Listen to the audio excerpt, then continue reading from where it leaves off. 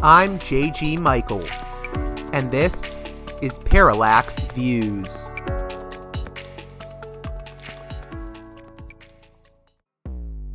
Hello, this is Mike Swanson. In a few moments, you're going to listen to another segment of Parallax Views. But before you do that, let me tell you about my new book, Why the Vietnam War. It's a sequel to my previous book called The War State, which has lots of positive reviews and Amazon's been out for years. But this one is a more detailed case study of how the American empire and national security state operate using Vietnam. And I believe it shows also how things work today, how policy is actually made and why. So grab the book on Amazon.com, Why the Vietnam War.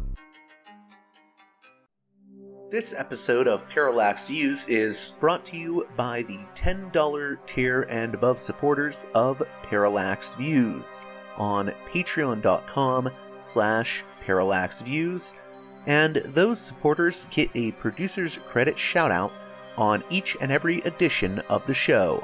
So, producers credit shoutouts to Mark, Arlen, Spartacus, Gunner, Ed, Gratz, James, Mickey, Brian, The War Nerd, The 42 Group, Nick, Emilia, Chase, Chris, Orc, Black Tuna, Nathan, David, Holland, Martin, Stu, Jeffrey, Thomas, Elliot, Colin, Michael, Matthew Ho, Brace, Galen, Justin, Nick W., and The Mere Project, MEER.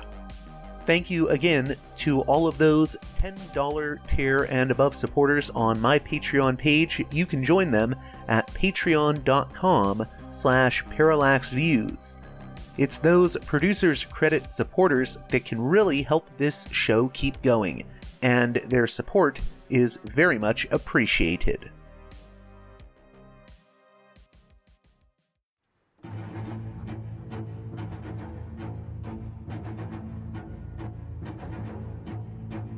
Hey there, Parallax Views listeners. On this edition of the program, Stuart Smith joins us to discuss the controversies, myths, and life of Nazi SS commando Otto Skorzeny, as explored in his book, Otto Skorzeny, the Devil's Disciple. An imposing figure right down to the distinctive scar on his face, Skorzeny is a figure one could imagine being the villain in a James Bond novel. And in fact, as you'll find out in the conversation to follow, there is a connection between Skorzeny and one of Ian Fleming's famous 007 adventures. Skorzeny is no fictional character, however. He was involved in a number of special operations during World War II, and in the aftermath of that war, skirted justice. In the decades following Hitler's demise, Skorzeny remained an unrepentant Nazi, well known for his involvement in an operation that sought to rescue Benito Mussolini during the war. Rather than being punished for his crimes, he ended up dying a wealthy man. This is the story of Otto Skorzeny, Nazi SS commando, with Stuart Smith, author of Otto Skorzeny, the Devil's Disciple.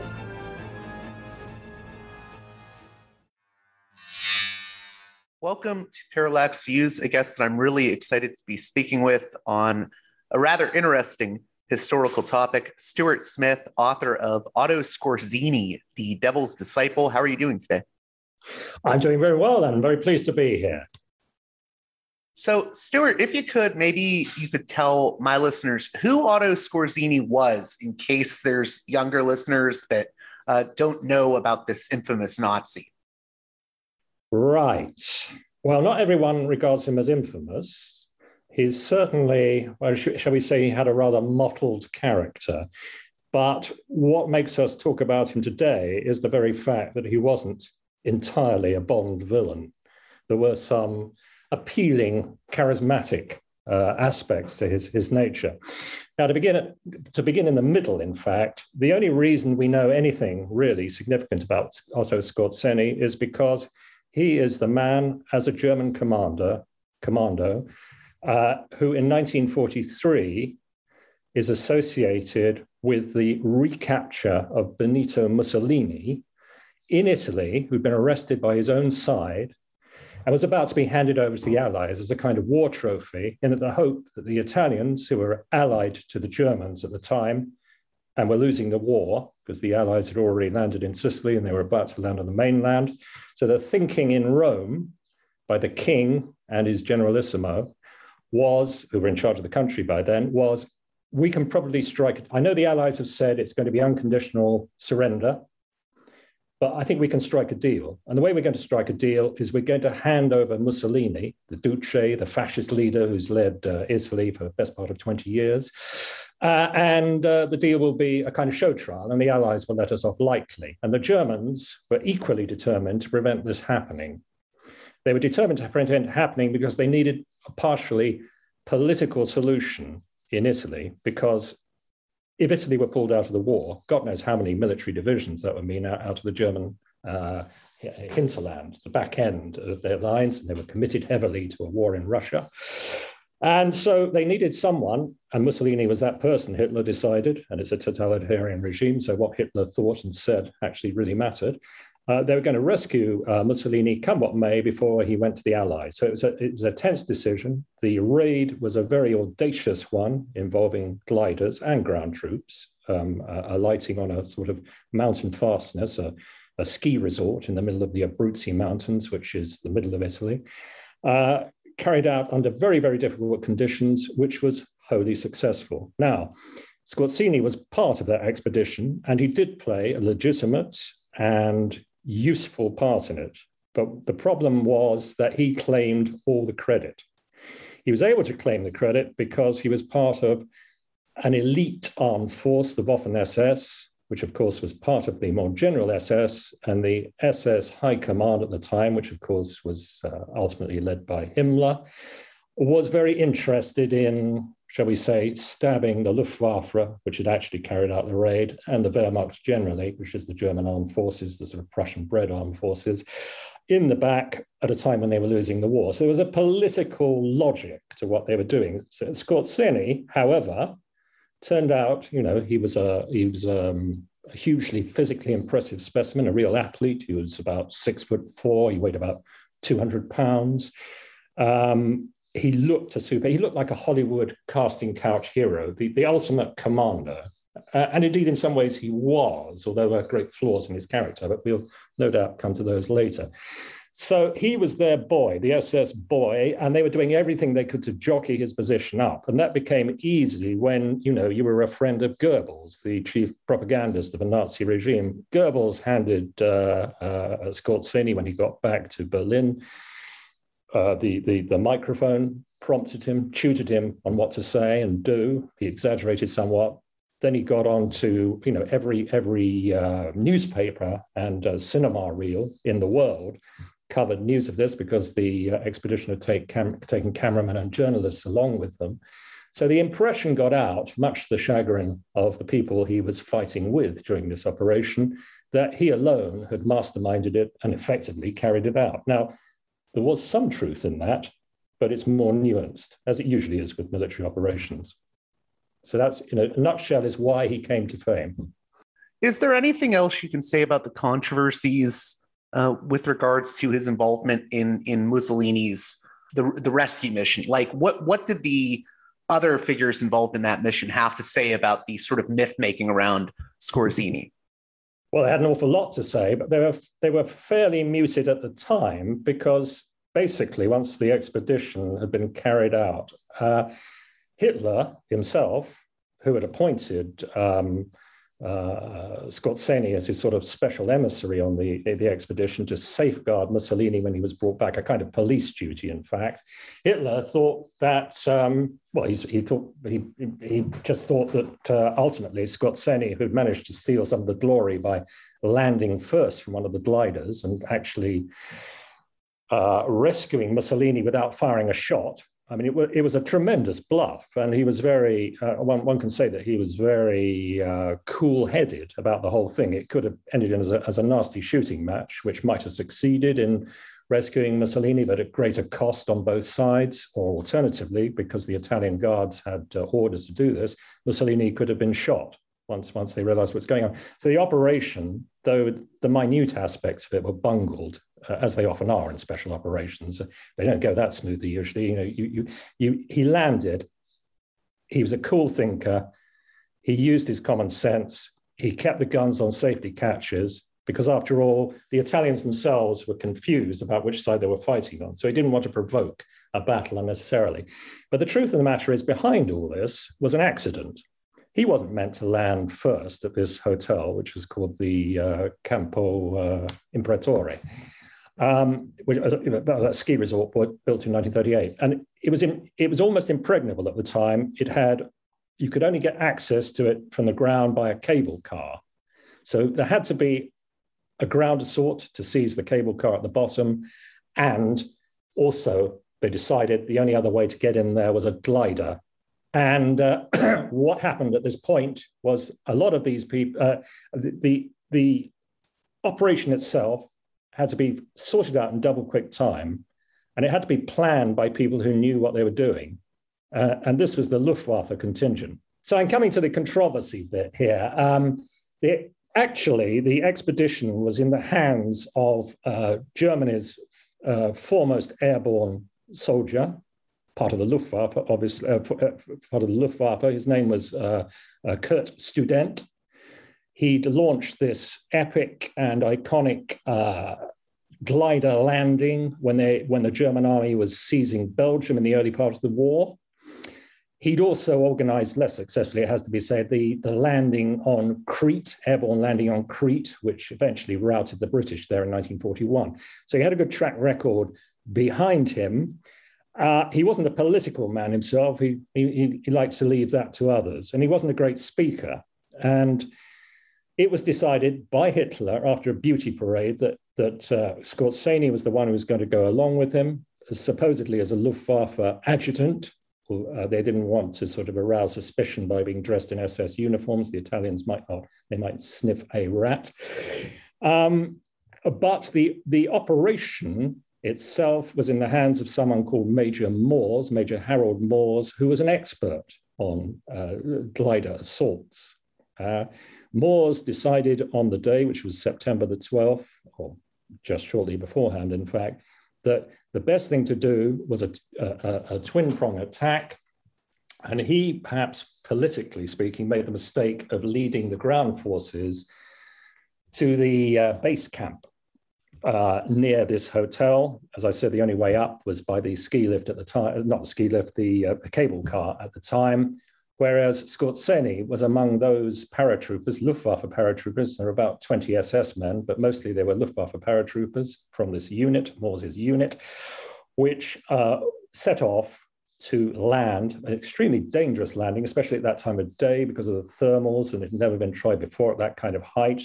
Student had told them there was a probability of 80% casualties. In fact, it didn't happen like that. And an accident happened on the way as they were trying to gain height over Tivoli, which is about halfway from where they took off from at Frascati.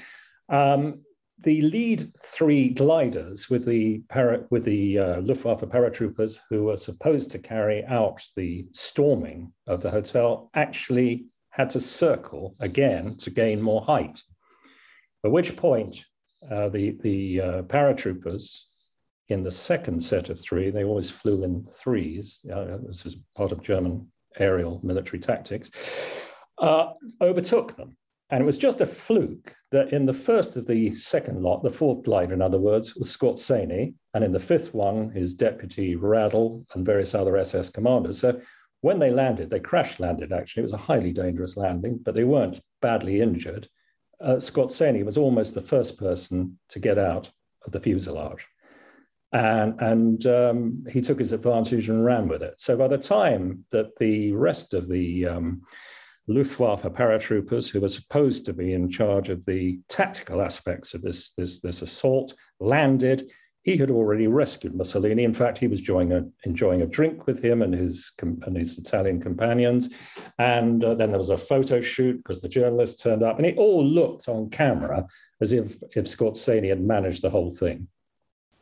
So the Luftwaffe and its various units, from Student and Goering, of course, at the top of the Luftwaffe, were not very happy about that. There was a big battle back in what's called the Wolf's Lair, the Wolfschanze, where Hitler was installed at that time, where all the meetings had gone on about planning the operation in the first place during the summer. There's a big battle between the SS chiefs, particularly Himmler and Goering, over who should get the glory. Goering was in decline by then. He'd mucked up Stalingrad by failing to provide a decent air bridge for the encircled troops there at the beginning of the year. And then, of course, the massive 24/7 bombing by the RAF and US Air Force, which began to raze German cities to the ground in the middle of that year, just before all this took place. So Goering was in the descent, and the SS was in the ascent, and their boy had apparently done it all himself. Not true, but that's how it looked. And indeed, Churchill himself noticed the operation. He said in Hansard, the record of parliamentary affairs in the House of Commons, the official record, that it was a stroke of great daring, and it proved many possibilities in modern warfare. He acknowledged it. He must have been very aware, and he would have seen Skorzeny on the film, the cinema reels that went round thereafter. So the impression came out he'd done it pretty much himself. He hadn't. So this is interesting, and we'll get more into Skorzeny's other operations and maybe, but what I find interesting is it seems like there's a lot of myth making about Skorzeny. What's the cause of that myth making? Is it just the biographies of him over the years? And for instance, his memoirs, like I think he had the My Commando Operations memoir, and then Skorzeny's Special Missions, and he sort of becomes known as the most dangerous man in Europe. But you're sort of demythologizing him in a way. So where do you think a lot of the myth making comes from? Well, let's start with a sort of general observation. He was iconic in a way that saints can be iconic, but we don't often know much about the personal lives of saints. They're often quite faulted, or we might regard from a 21st century perspective, their lives have been faulted. We know a lot more about the personal life of Skorzeny, certainly that he was no saint. However, there are aspects of his behavior which were immensely appealing from his physical presence onwards. He could be very charming when he chose to be. He was a very good networker. I mean, the number of important people he met of all sorts through his life staggers belief. And I think the other thing about him flowing from this is that, Goebbels gave him a leg up with the microphone and the right to appear on these highly important German propaganda reels that went out every week. Die Wochenschau, it's called, which was a weekly show, which basically gave Germans their update on the war's progress. But it turned out Skorzeny, although he hadn't really realized it until then, was a natural self-publicist. And he played this record throughout the war, after the war, and he found there were very ready constituencies among the Allies as well. He left, if you like, German propaganda behind, and he found the Western media instead. And on the back of that, he wrote several books, which were self-glorifying in the extreme, and they had no scrupulous attention to the facts behind them. They were broadly true. I mean, he'd been present at some of these things, but they were devoid of any moral complications like his political beliefs. It looked like a real boy's own image. And he was helped in this by journalists. For example, in 1952, when he'd been 2 years, he was in exile, but he went to live in Madrid, which is basically where he was for the rest of his life, although he flew all over the world. He tried to keep incognito with this ridiculous pseudonym, Ralph Steinbauer, but no one was put off by this. No one was confused by this. Certainly not the CIA, which was in constant contact with him covertly anyway to keep tabs on him. His cover was broken, and a journalist from the Daily Express in London. It's important to bear in mind the Daily Express was probably the biggest single paper in 1952. It had a circulation of 4 to 5 million, and their foreign editor got a scoop, tracked him to his lair, gave him an interview, serialized his exploits, wrote a book about him. His name was Charles Foley, this guy, called Commando Extraordinary. And this sealed his fame, I think. He'd already written his own memoirs, Geheimkommando, in German in 1950, but as you can imagine, it didn't have too much of a circulation. It was confined by its language. He did speak quite good English, but not good enough English initially to write his own English language version. But from this combination of his own books and journalism, which was heavily dependent on interviews with him and not too many other critical people, not till much later, a kind of myth grew up about what he'd done during the Second World War, and also his almost sort of mystical insights into special operations. And there were one or two things about his special operations which do deserve closer scrutiny. But I was going to say real quick, there's almost like I feel like the fascination with him in some ways is that he presents his special ops knowledge and whatnot, and it can almost be appealing in like a sort of pulp way, like for people that enjoy adventure novels and whatnot. Absolutely right. Yeah, at a superficial level, it's very appealing, and he's the ultimate. When presented by the newspaper articles of the early 50s, on the whole, there were one or two critical ones, and also mainly through his own autobiographies, of which there are a number, all the same thing rehashed, really, between about 1950 and 1970, something or other, not long before he died, he produced another book. It created this idea of the man of action going in there and showing them how it's done and coming out again unscathed. Yeah. This is what I mean about iconic. Well, there's also the issue of his. He was also known as Scarface. He has that very iconic scar on him. Yeah. Yeah, absolutely. Yeah. So he's also photogenic in a way, in a weird way. He's very photogenic. Yeah. I think you're telling me really why he was so superficially attractive to the media. And one of what really pulls Goebbels, the Goebbels era, if you like, sort of promotion to the sort of successful self-promotion of the 50s to the 70s, is his period of imprisonment, detention in the late 40s. Like most German officers, and certainly the Waffen-SS officers, he was a Waffen-SS officer, you would be put through detention, a series of interrogations, and it would be decided then whether you were released through a denazification program, which basically was, those Germans had a word for this, Persilschein, which is basically a whitewash so you could go back into civil society, denazification process, or you would actually face a further investigation and possibly war crimes trials. And he was certainly, for some time, I think he thought he was going to get away with this. It was unusual to have to stay in prison for about 2 years. But in the third year, he began to realize that there was going to be a trial. And it has to be said that, the Americans, having seized him in Austria at the end of the war, May the 16th, I think he surrendered, 1945, they mishandled it. They turned it into a media show. They had photographers and journalists there right from the beginning with their, they turned him into if he wasn't a celebrity already, he certainly was after that. They turned him into someone who became, here's the key word, a bit of a victim. And what he was trying to do was demonstrate, you've got it all right. I fought for Hitler. I fought for Germany. I was a patriot. You misunderstood me. I'm not really a nasty man. I'm not a killer. I'm just an honest soldier.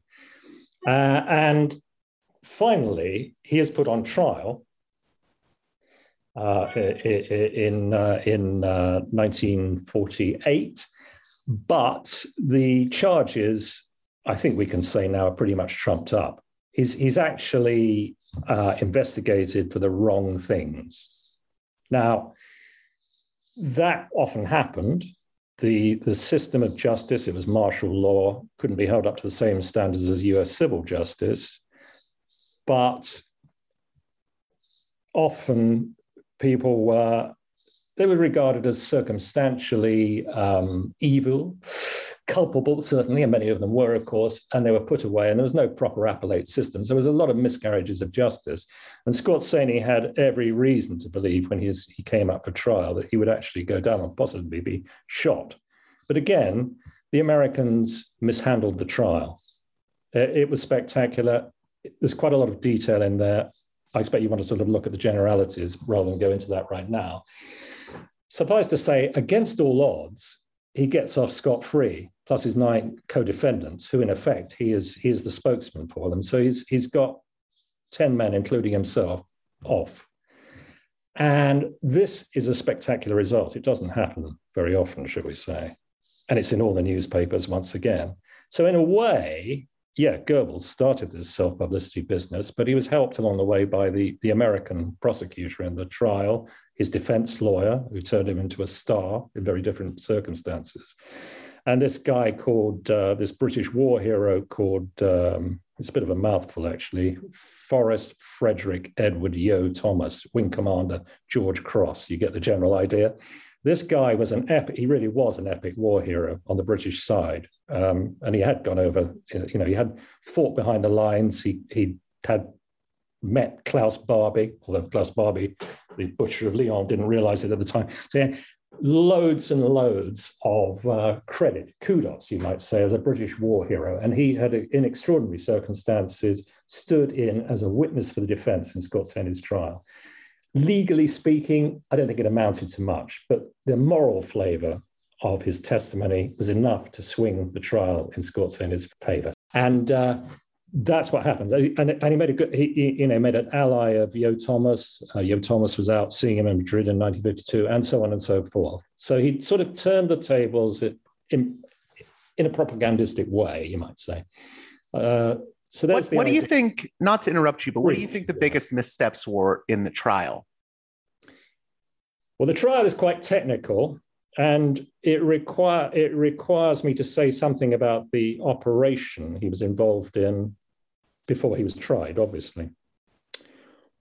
You'll have heard of, or I'm sure your listeners will have heard of the Battle of the Bulge. This was Hitler's last fling in the West, a big operation. It involved 250,000 men.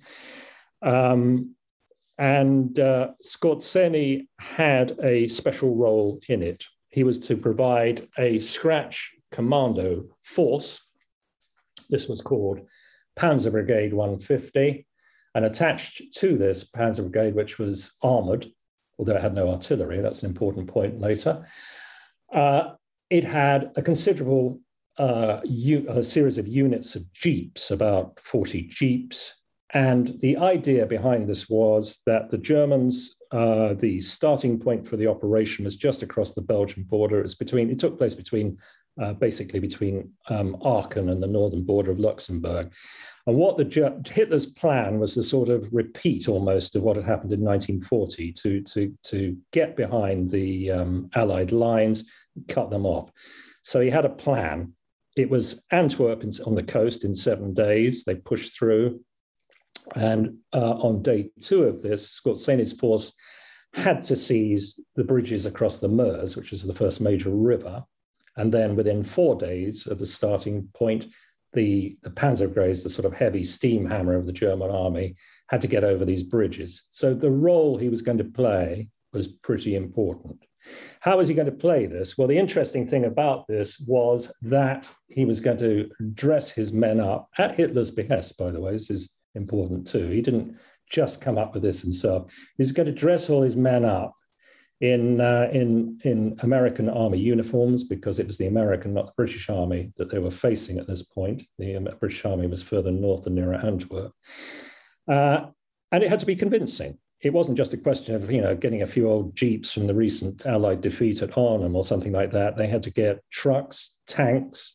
They had to get authentic uniforms. And most importantly of all, certainly as far as the jeep commandos were concerned, they had to talk and act like the Americans, the Amis, as Germans called them, probably still do.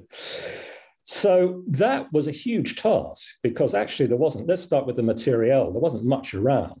because the Germans hadn't been victorious recently. As I mentioned Arnhem, and that was the one significant victory. They'd seized a few jeeps from the defeated British forces at the time, but you couldn't easily lay your hands on things like, British tanks and so on. They found some, but basically they had to dress up some German tank. They got a few Shermans, the most popular American, most used American tank at the time.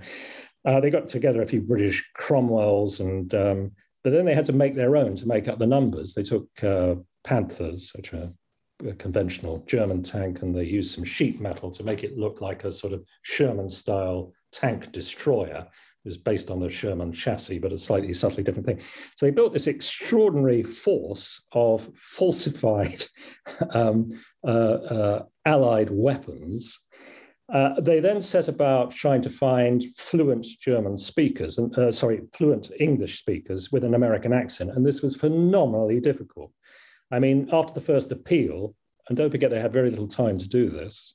After the first appeal, they got about 10 people, mostly former merchant seamen, who could actually speak English with a convincing American accent. Skorzeny was successful eventually by appealing, pulling strings, appealing to various people, for example, who'd worked with English speakers in the 1936 Berlin Olympics. He got a few more fluent English speakers, but the problem is these weren't necessarily commanders. They might have been in uniform, but they weren't commanders. So most of the people he recruited, and in order to make this force viable, he had to recruit about 3,000 to turn it into a proper brigade. The Jeep unit, though, was the important bit here. What he's going to do is send them through the lines. They were going to cause mayhem among the Americans by, destroying supply dumps, cutting telephone lines, misdirecting forces with, putting the signposts in the wrong direction, and getting as far and beyond the actual bridges that the Panzers were going to take in a couple of days' time. What then happened was that inevitably they managed to get through after a difficult start. They managed to get behind the American lines. A number of them were captured in uniform and interrogated by the Americans. Now, the problem, and this is part of the developing trial situation, was the law on this. You might think a legal view on this is not that important. It's war, all-out war. What does it matter? But actually, at the time, dressing yourself up in an enemy uniform and then opening fire treacherously and killing, and I'm quoting here the Hague Convention of 1907, no less, which was what all the legalistic jargon was based on, particularly Article 23, was an offence which would have you shot as a spy if you could prove. Ridiculous as it seems, it's a bit of a pantomime, but the military legalists on both sides believed this, and in the West anyway, not in Russia. This didn't apply. There were no rules on the Eastern Front, but in the West, this was important.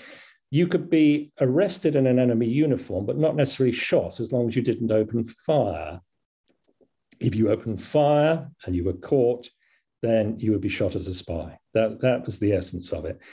And when it came to the other thing that happened was that when some of these people were captured, the German commandos in American uniforms were captured, they had this extraordinary story to tell, which had been planted. They didn't know whether they were telling the truth, but the story leaks out. That, in fact, the whole point of them being there was they were preparing the way for a sort of massive, what Panzer Brigade and the unit was all about, especially certainly the Jeep Commando unit, was that Skorzeny in person was going to lead an expedition to Paris, which at the time was where the SHAEF, the Supreme Allied Headquarters, were based. And of course, General Eisenhower was the Supreme Allied Commander. And they were going to actually go, straight up to the Trianon, dressed as American soldiers, and kidnap or kill him. It sounds extraordinary. It was extraordinary. But the Americans believed it. And for about, it's one of the most, it was a successful piece of psychological warfare. The Americans believed it for about a week. They were rushing around sort of interrogating each other to make sure they weren't, anyone they met wasn't a German in disguise. And Eisenhower was locked in his room and guarded, and he had a body double that was going to take the bullet for him. This right at the crux, the crisis of the Battle of the Bulge, when he should have been concentrating on military tactics, not worrying about whether Skorzeny and his commanders were about to come and assassinate him. This was something when the Americans discovered it was a ruse, they were not very happy about. He'd made a monkey of them. And of course, it was a very cynical ploy, because he knew, and his colleagues knew when they were planning and training for this, that this was probably the ultimate use of the commando company. It wasn't its ostensible use. As I said, that was things like sabotage and reconnaissance. But that was the real value of it. And of course, the people who actually divulged this narrative, this story about arresting Eisenhower, paid with their lives. I can't remember how many it was, but there's quite a long list of commando company commandos who were arrested by the Americans over the next month and tried and shot. Something like, sorry, I have to kill this.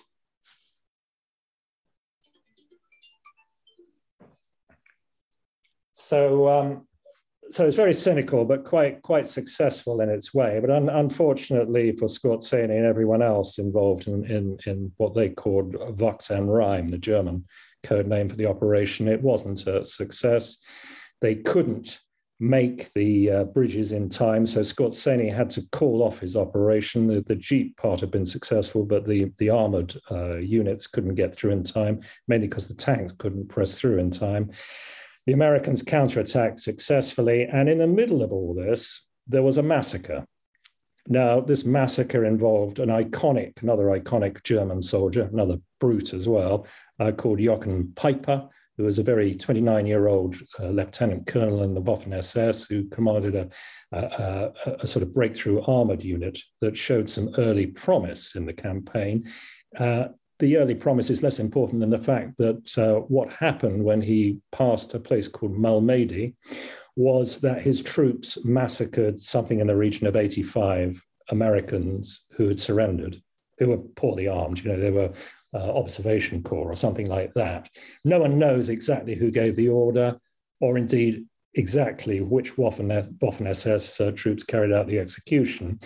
But when it came to Skorzeny's trial, one of the key charges against him was, of course, that he'd broken the rules of the 1907 Hague Convention by allowing his commandos to open fire while they're in a uniform, and also that he'd been an accessory to this massacre at Malmedy, which was quite untrue, in fact. He wasn't anywhere near it there.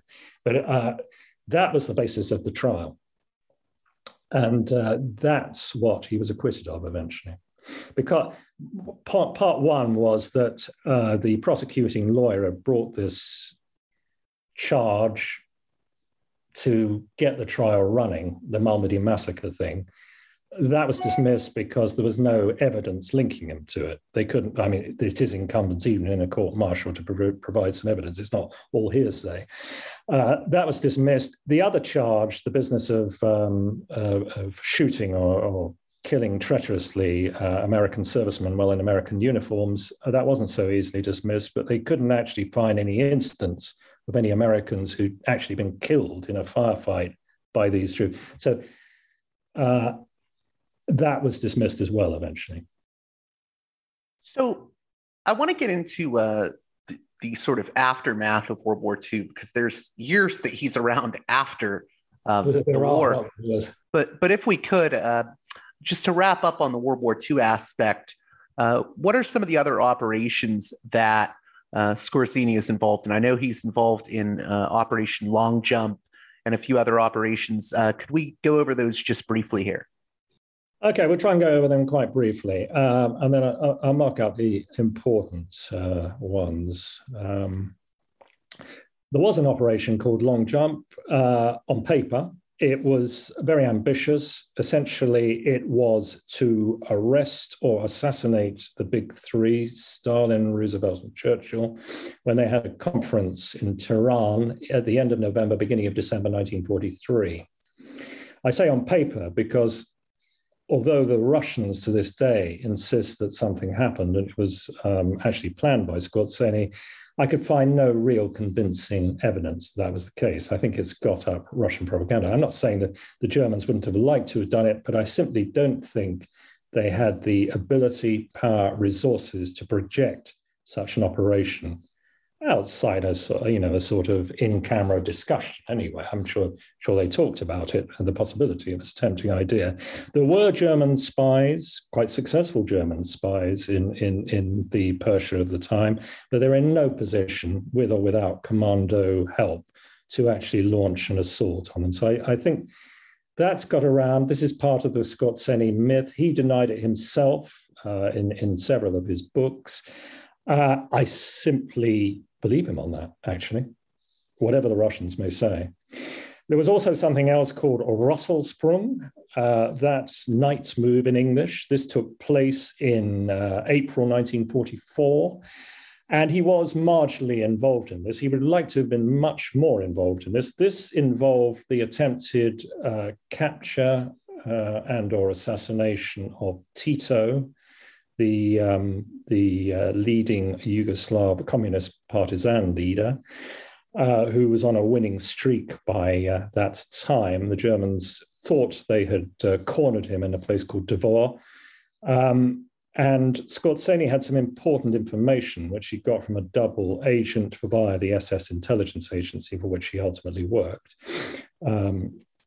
But there was a mix-up. I think the military who were involved in this campaign, which bore a superficial similarity, there was a glider raid and so on, to what had happened in Gran Sasso, the rescue of Mussolini. I think that Skorzeny, and this is Skorzeny, the controversialist coming out, the Germans commanding in Yugoslavia at the time were so hostile to him after what he'd done to the Luftwaffe back in 43, that they didn't want anything to do with him.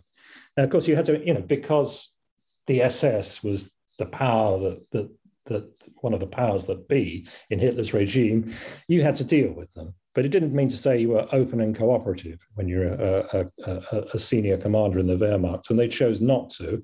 And as a result of that, it is fair to say, ironically, that Skorzeny had a single piece of information, I won't go into the detail of it, that might have led them to victory and allowed them to bag their man, but they chose to ignore it.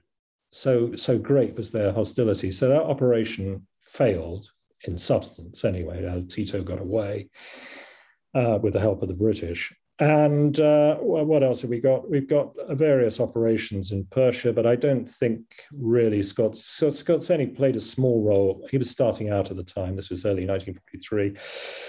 Starting out, and I think he didn't really have much to do with the tactical planning of these. He was more in the area of recruitment, and they weren't particularly successful.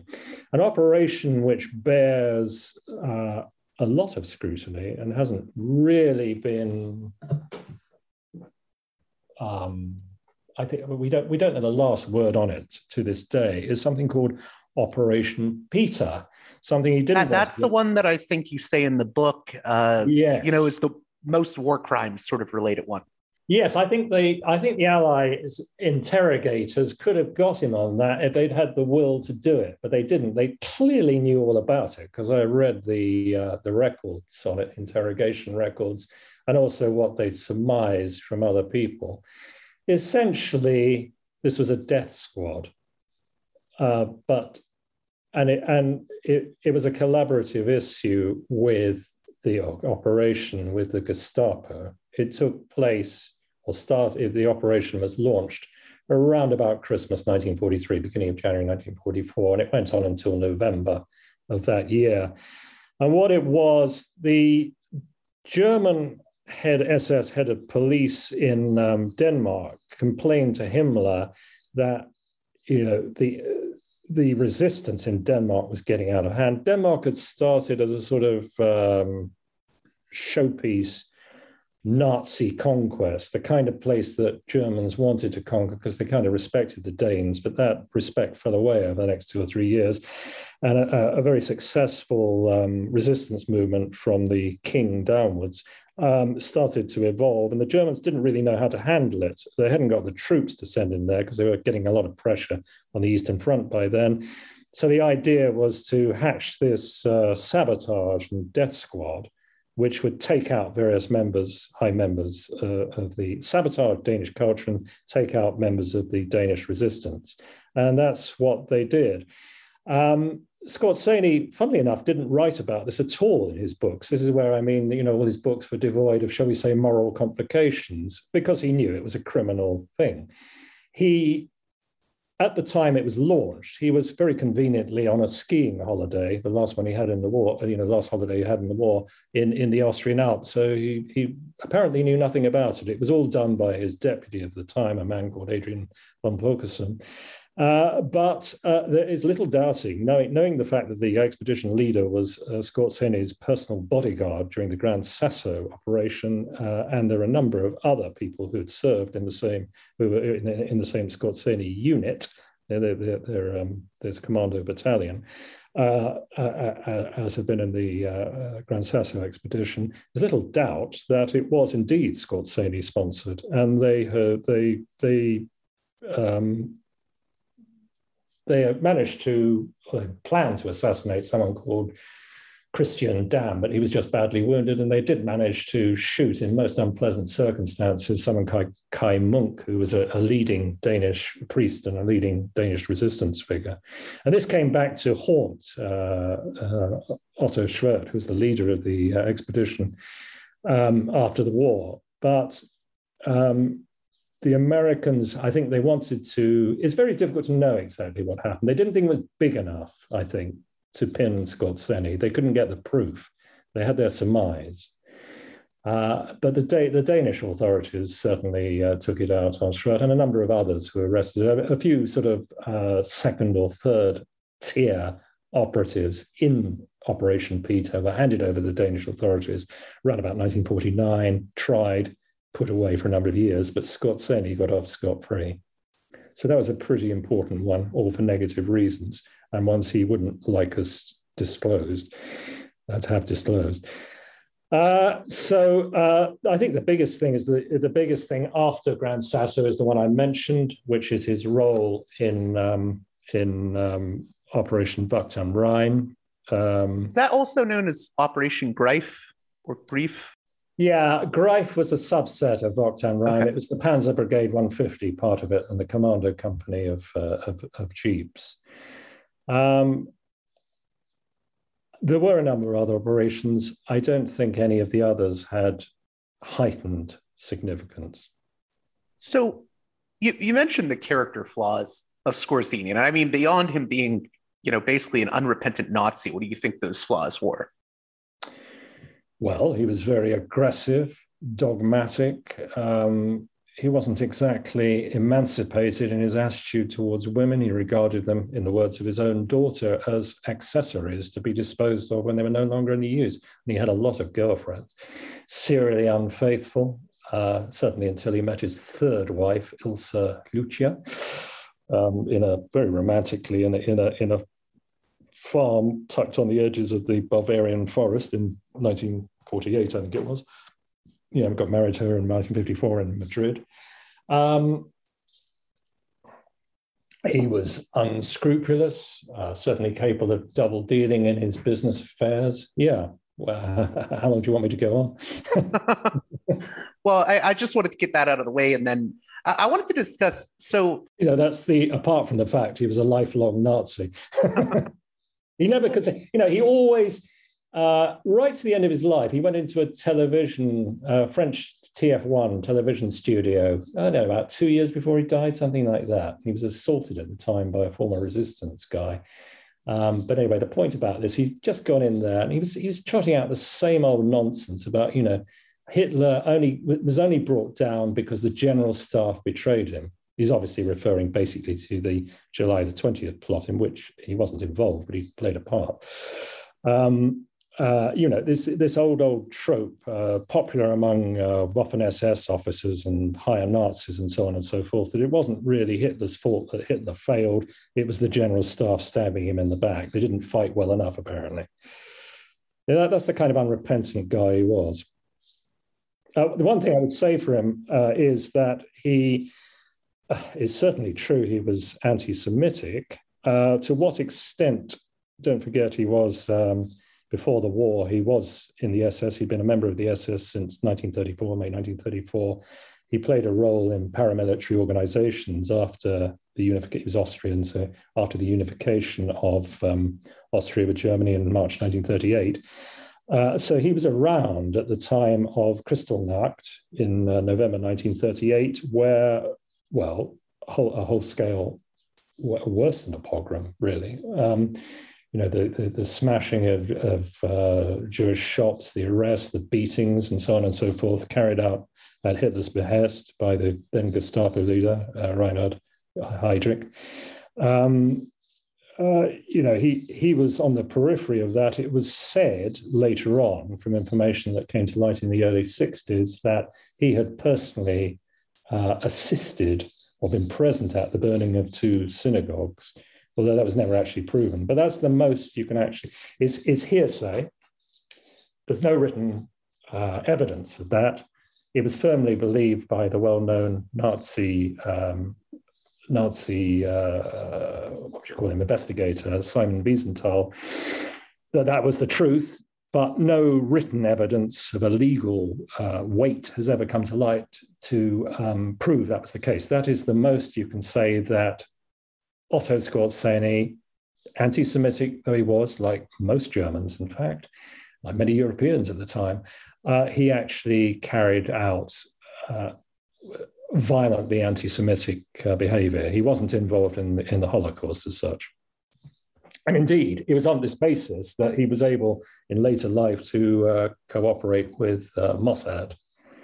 I wanted to get into that, but well, now's your time. you're getting a little bit ahead because I wanted to talk a little bit about. Back to you. You do it the way you want. I guess so. He escapes, I think, in 1948 from this camp with help of Darmstadt, yes, 3 former SS officers. It's really interesting because he always maintains that, it was actually the U.S. authorities that helped with the escape. And I think there's a lot of stories about Skorzeny after the war that feed into this idea that he was part of a sort of underground Nazi international. Could you talk about that and why maybe you have some skepticism towards that? Okay. Well, another one of Skorzeny's flaws is he was classically, and you can see this during his military career, a poor organizer. He always led from the front, it's true. He was big on ideas. He had some very interesting ideas in the engineering field as well as the military. But he was no master of detail. He always left that to other people. And I would humbly suggest that if you're trying to traffic secretly high-profile Nazis out of Europe into, say, Latin America, then you need to be a superbly good organizer at very least. Now, I'm not saying he didn't at times. Awful lot of people came to his door as guests, some undercover, some not, in Madrid during the years he was there. I'm not saying he didn't give a helping hand occasionally, but it was almost casual help.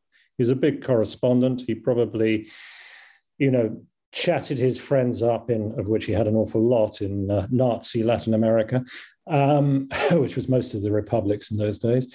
And they had some kind of affinity to the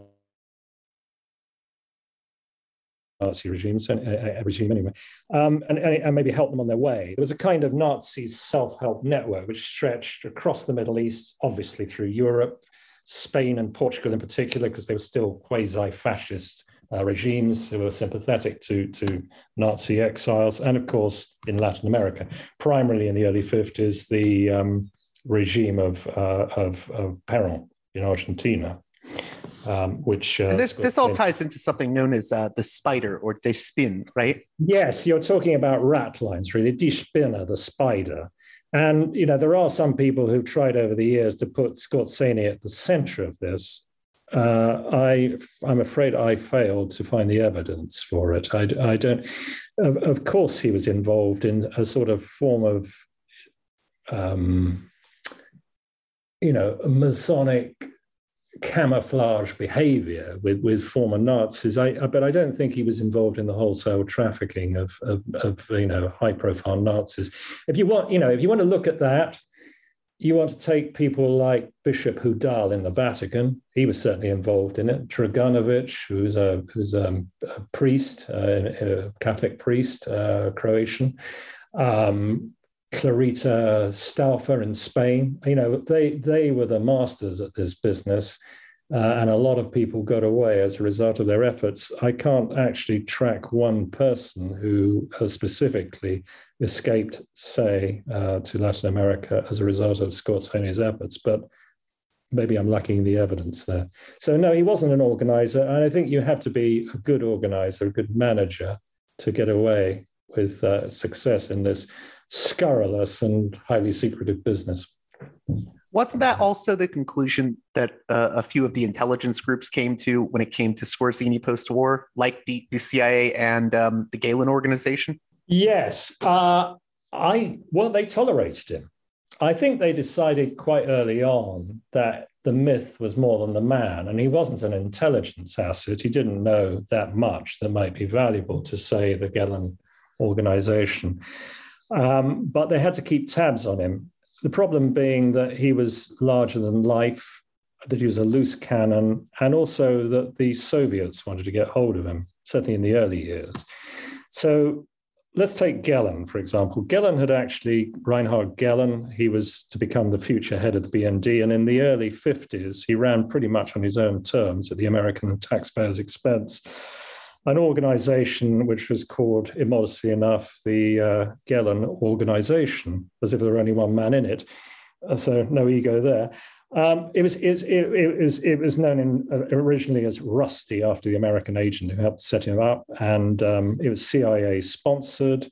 The problem being that after the war, when America stepped into the intelligence gap in Europe, that they didn't have anything behind the lines in the Soviet Union to speak of anyway. And Gehlen had come up with all this ready, cooked, oven-ready stuff that he'd amassed during the war because he headed a rather successful, on the whole, a military intelligence organization on the Eastern Front.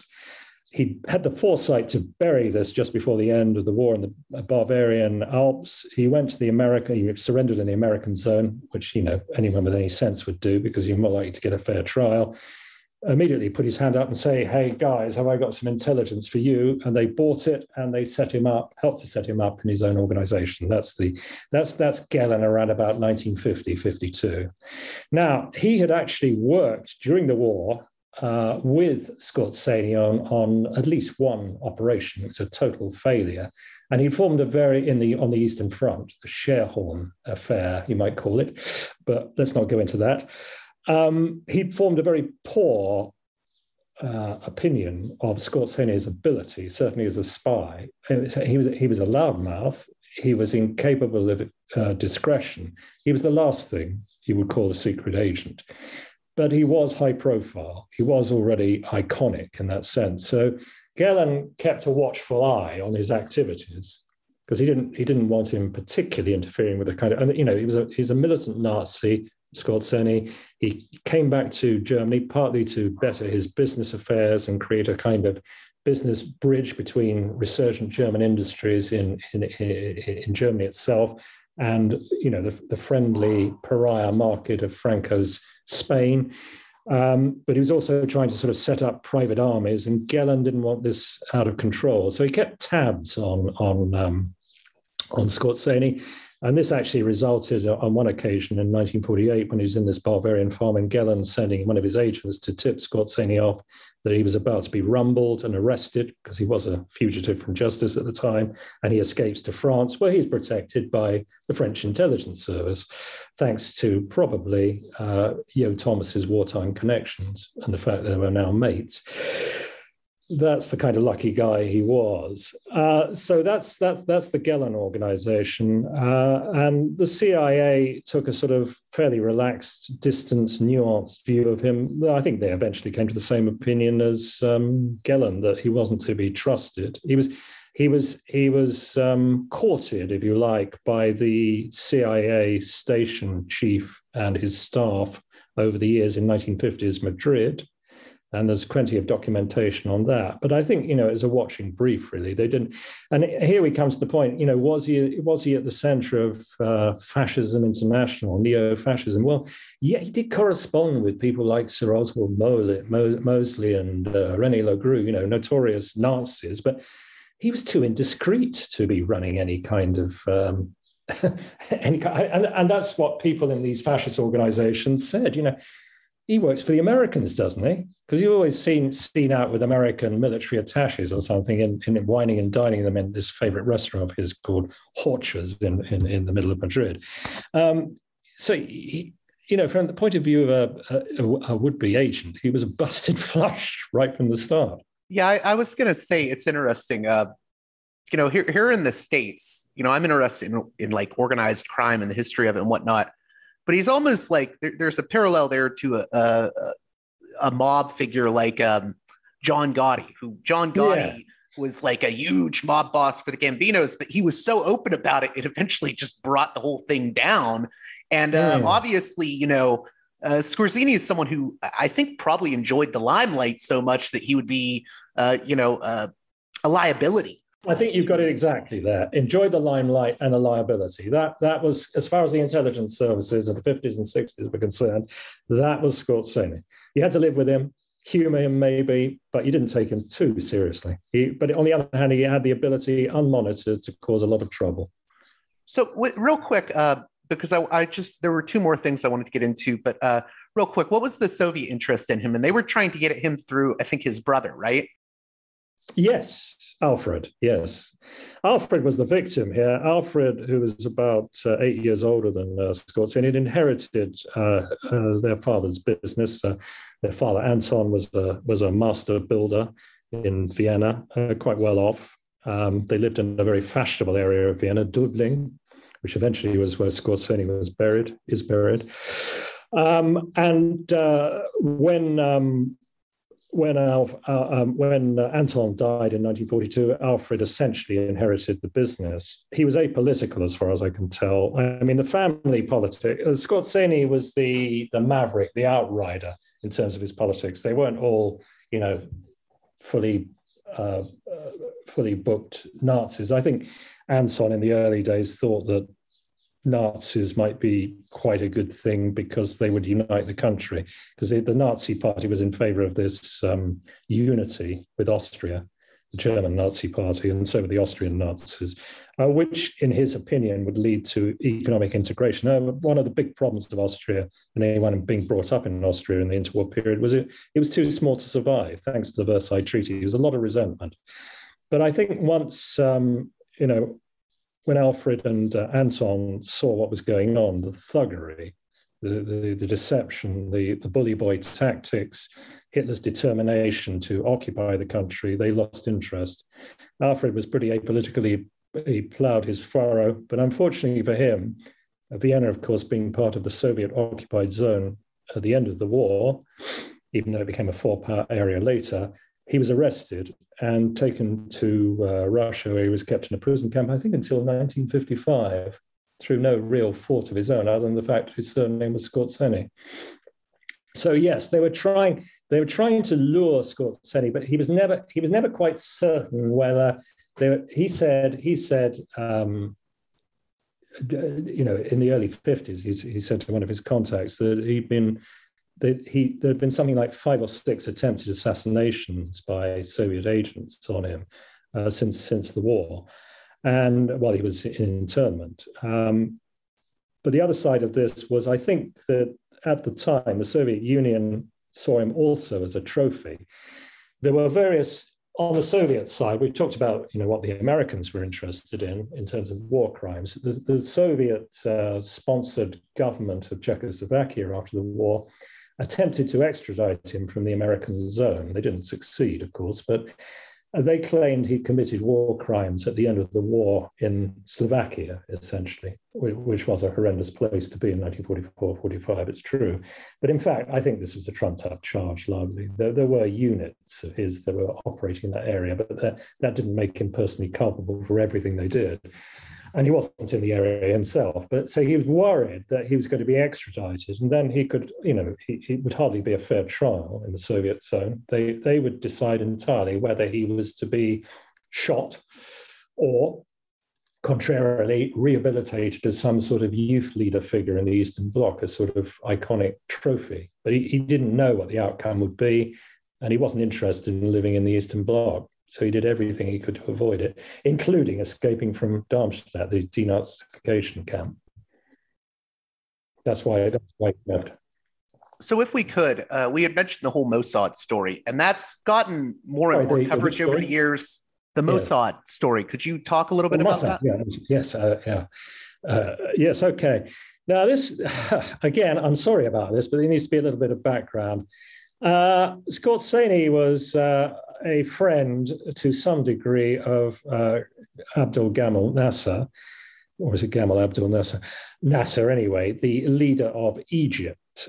And he'd been out there, he tried to get a military contract to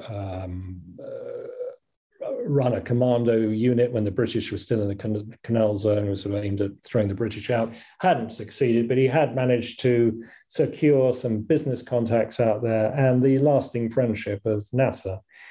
In the early 60s, Nasser had decided that he wanted to have a pop at Israel with a new missile program.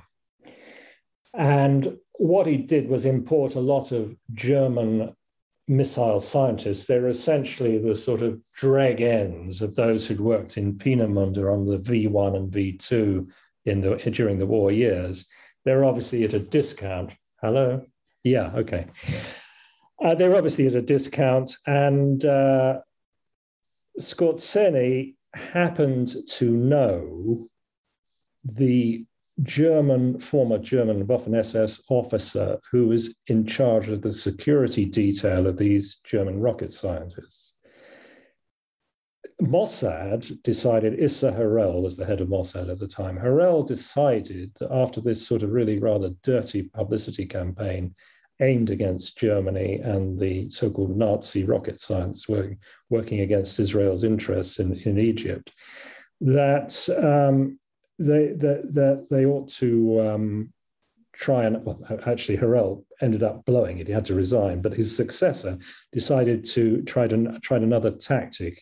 What they were going to try and do was, instead of outright terrorism in German ranks, they would persuade Skorzeny, the former commanding officer of this guy who was called Valentin,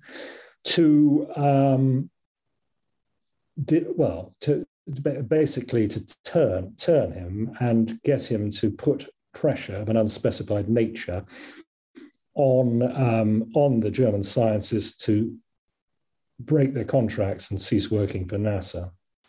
That's essentially what happened. And in the process of this, so it is said, according to the memoirs of various Mossad agents who were allegedly involved in this, of course, getting to the truth of the matter is quite hard, but I think there's a core of truth in this. There's someone called Ahitov, who's now dead, I think, who was the head of the Israeli Mossad station in Berlin in the early 60s. He was put onto this operation. He made personal contact with a colleague of Skorzeny's in Madrid. I actually met him. They discussed the Holocaust for a while and this business of burning down the two synagogues I mentioned earlier, but decided after all they probably could work together. And basically what was Skorzeny getting out of this? Well, he was, even for a big fearless guy like him, he was pretty frightened that Mossad had turned up at his doorstep in Madrid.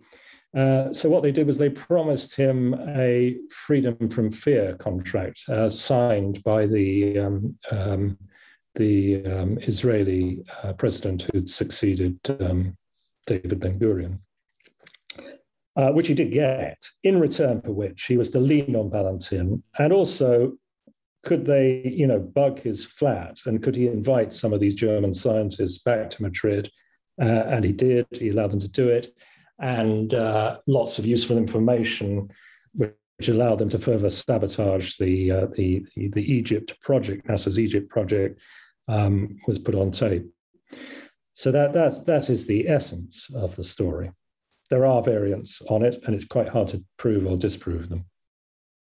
So the very last thing I wanted to touch on, in your epilogue for The Devil's Disciple, you write, Otto Skorzeny died a very wealthy man, and you say that purely in monetary terms, his bank accounts in Germany, Switzerland, Spain, and the United States yielded $3 million, the equivalent of over $13 million today. So how does this unrepentant Nazi who's involved with the Third Reich end up dying with a good deal of wealth? That's an extraordinarily good question. But let's have a go at answering some of that. Let's start at the beginning of this wealth issue. One strand you haven't pursued here is Nazi jewelry, Nazi loot, which Skorzeny, among others, was supposed to have seized at the end of the war. No, I don't think so in substance. He ended the war in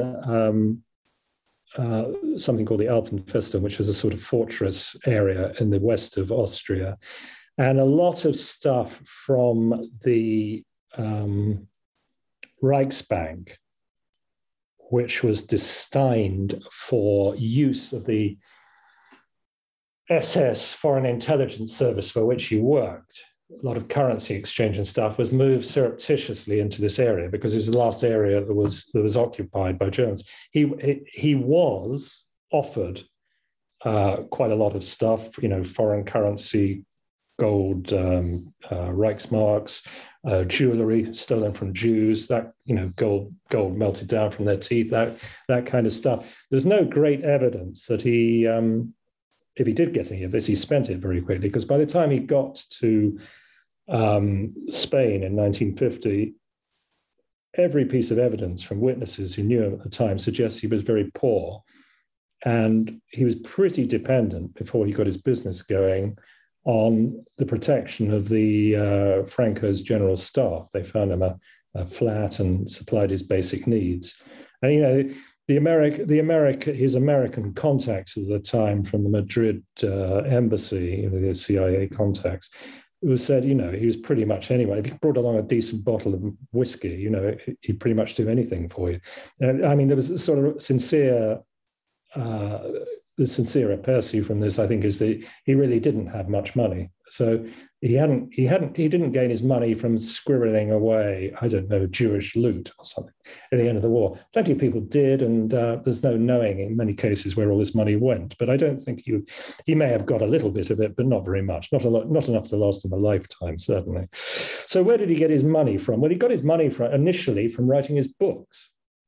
And to give an example, he sold he brought out Geheim Commando, the first book in Germany in 1950, and very shortly afterwards he sold the rights to Le Figaro in Paris. Obviously, someone else did the translation for him. A serialization of it, which actually, when it got out, created a riot in Paris. This is the kind of bloke he was, I think there was riots by the communists in France after the. That's right. Yeah. Well, it got out, and France was on the verge, as people saw it at the time, of a potential communist takeover. It was very polarized politics. The Communist Party was very militant about this. A riot ensued outside the offices of Le Figaro, even though they went through with it.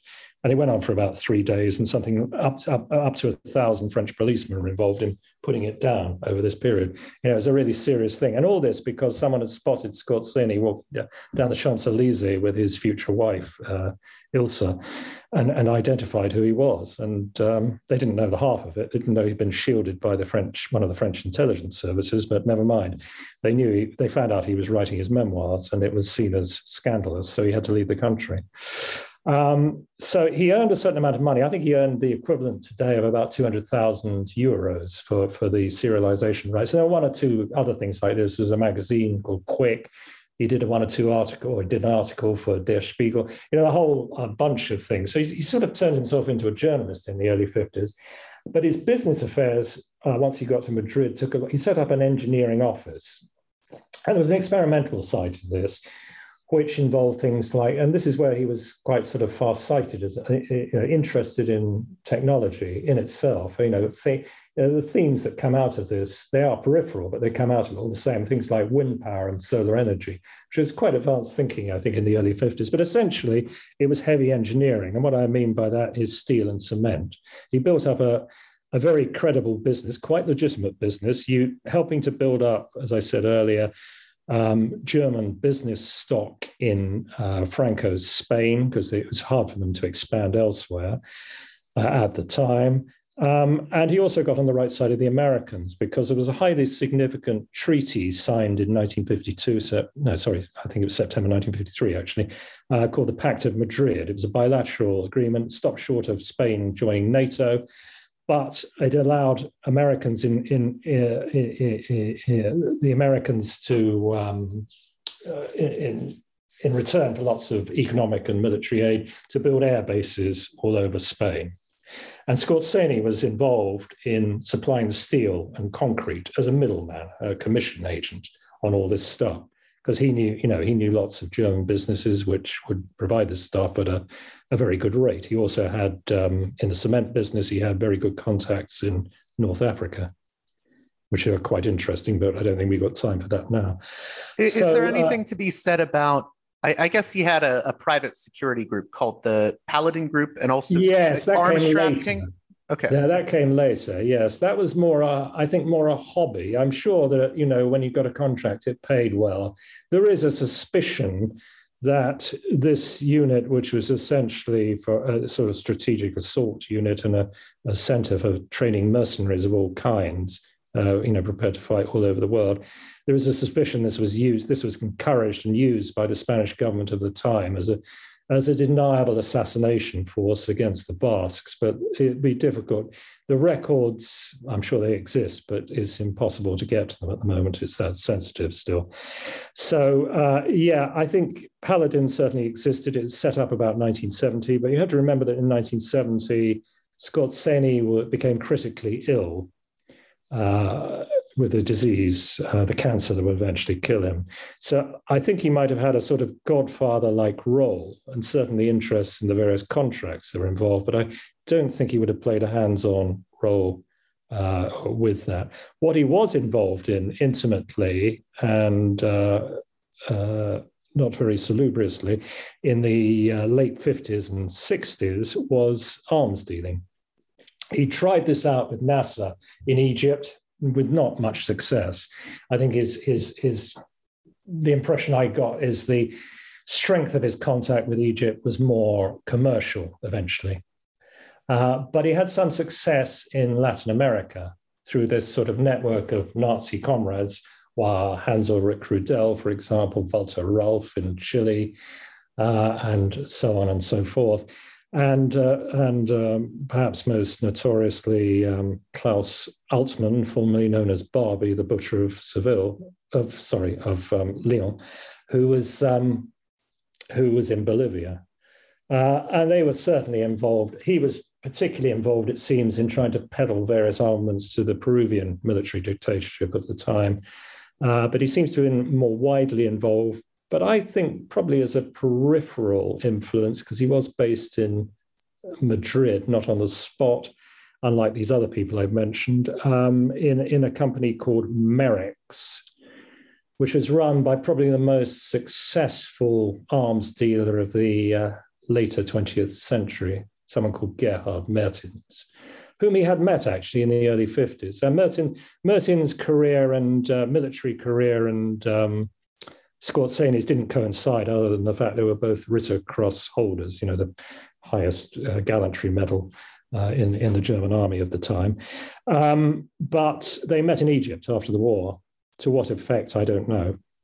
But Skorzeny was certainly involved in the Merrick's circle.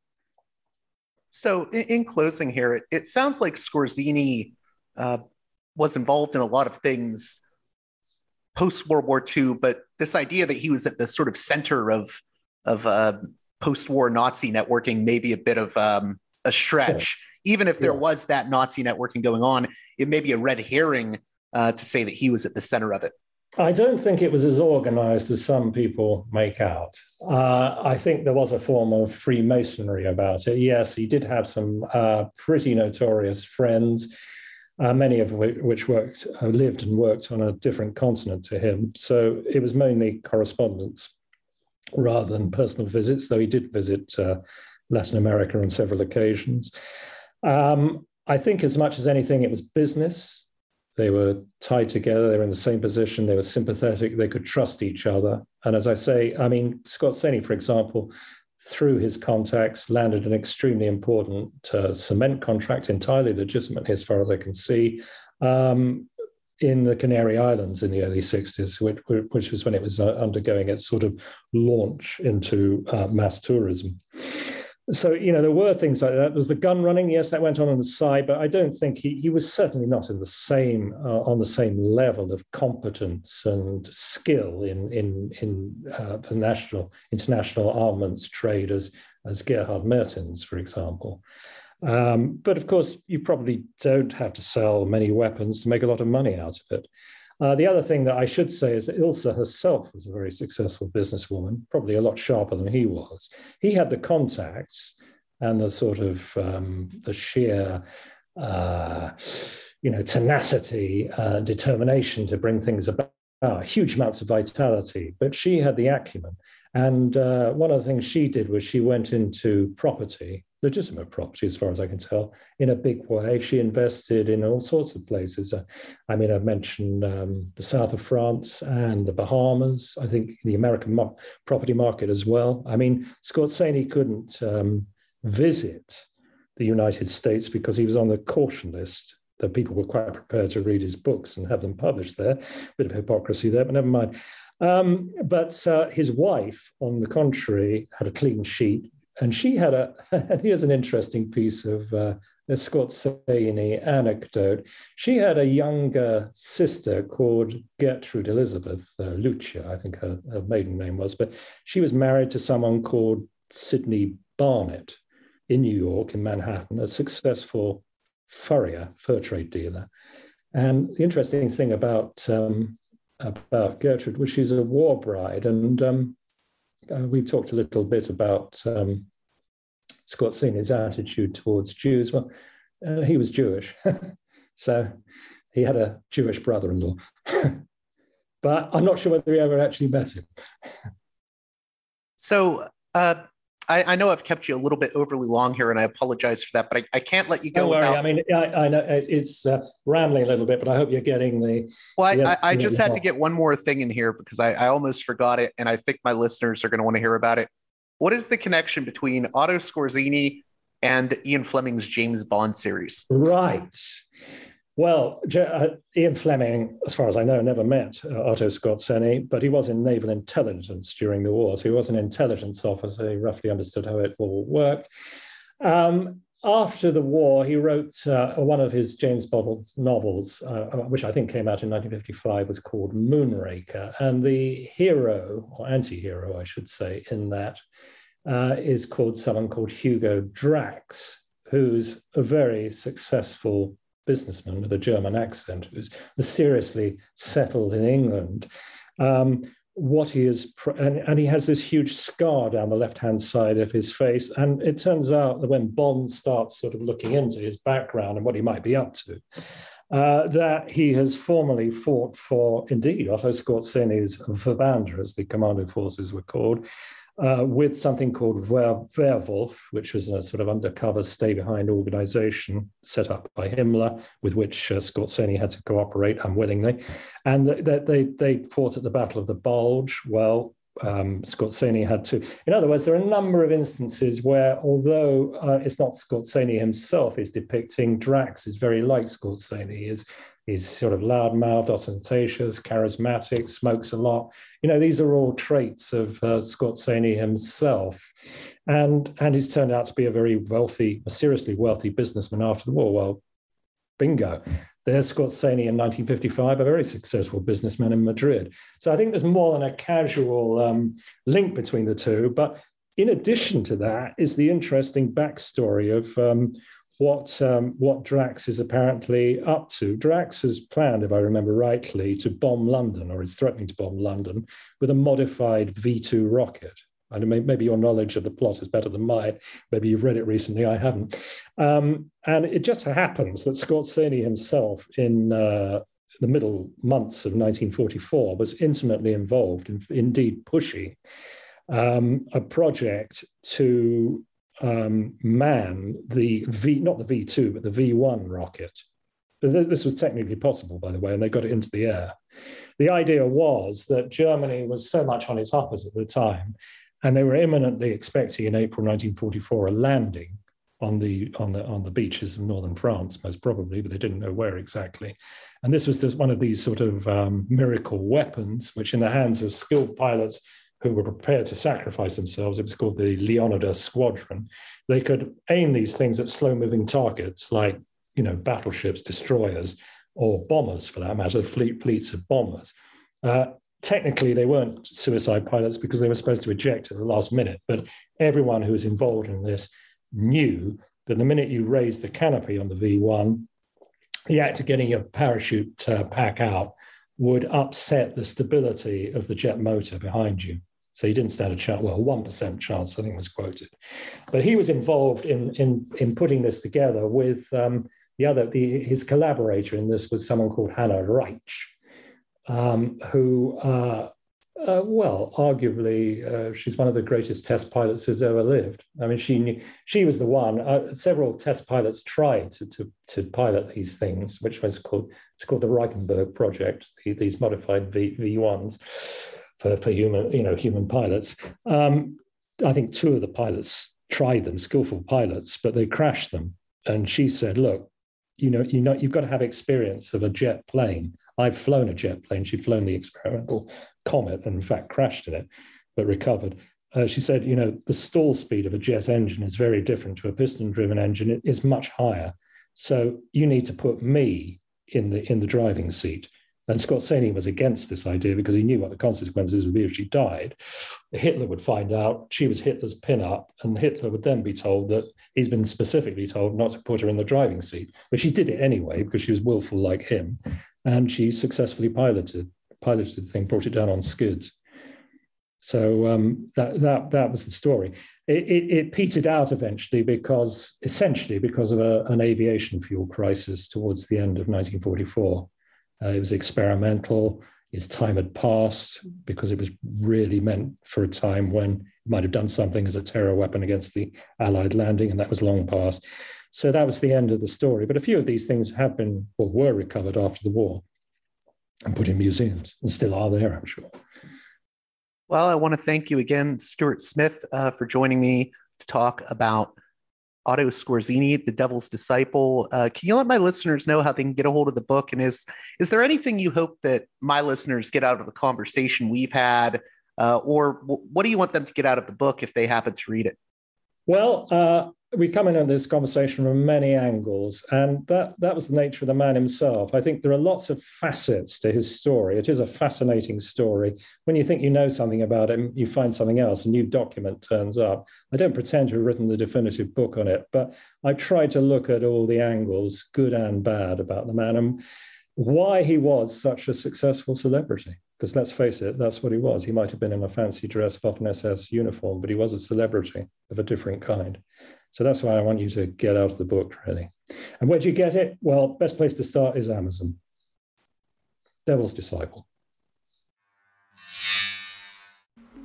Well, that does it for this edition of Parallax Views. I hope you enjoyed my conversation with Stuart Smith, author of Otto Skorzeny, The Devil's Disciple. As always, if you appreciate the work here I do at Parallax Views, please, please, please consider supporting me on Patreon at patreon.com/parallaxviews. In the next day, I'll be posting a new feature for Patreon supporters at the $5 tier and above with C. Derek Varn. We're going to be doing a monthly show covering current events and whatever else we fancy talking about in our marathon conversations.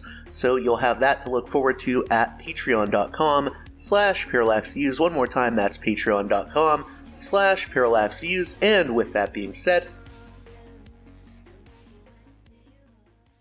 until next time, you've been listening to Parallax Views with Parallax Views to Parallax Views with Parallax Views.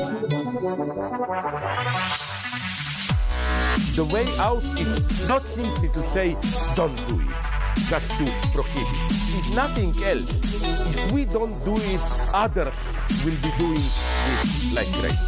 So, we have to confront the problem. But no, basically, I know of the great anxieties, problems, new forms of control, but it's also new forms of freedom. This is why I always emphasize that internet and all this new digital stuff, it's a very ambiguous phenomenon, but it's the field of struggle. New forms of enslavement, but at the same time, new incredible forms of freedom. We have to accept the fight with no nostalgia for old, allegedly more authentic communities or whatever. I'm not afraid. I'm not afraid. I'm not afraid. I'm not afraid.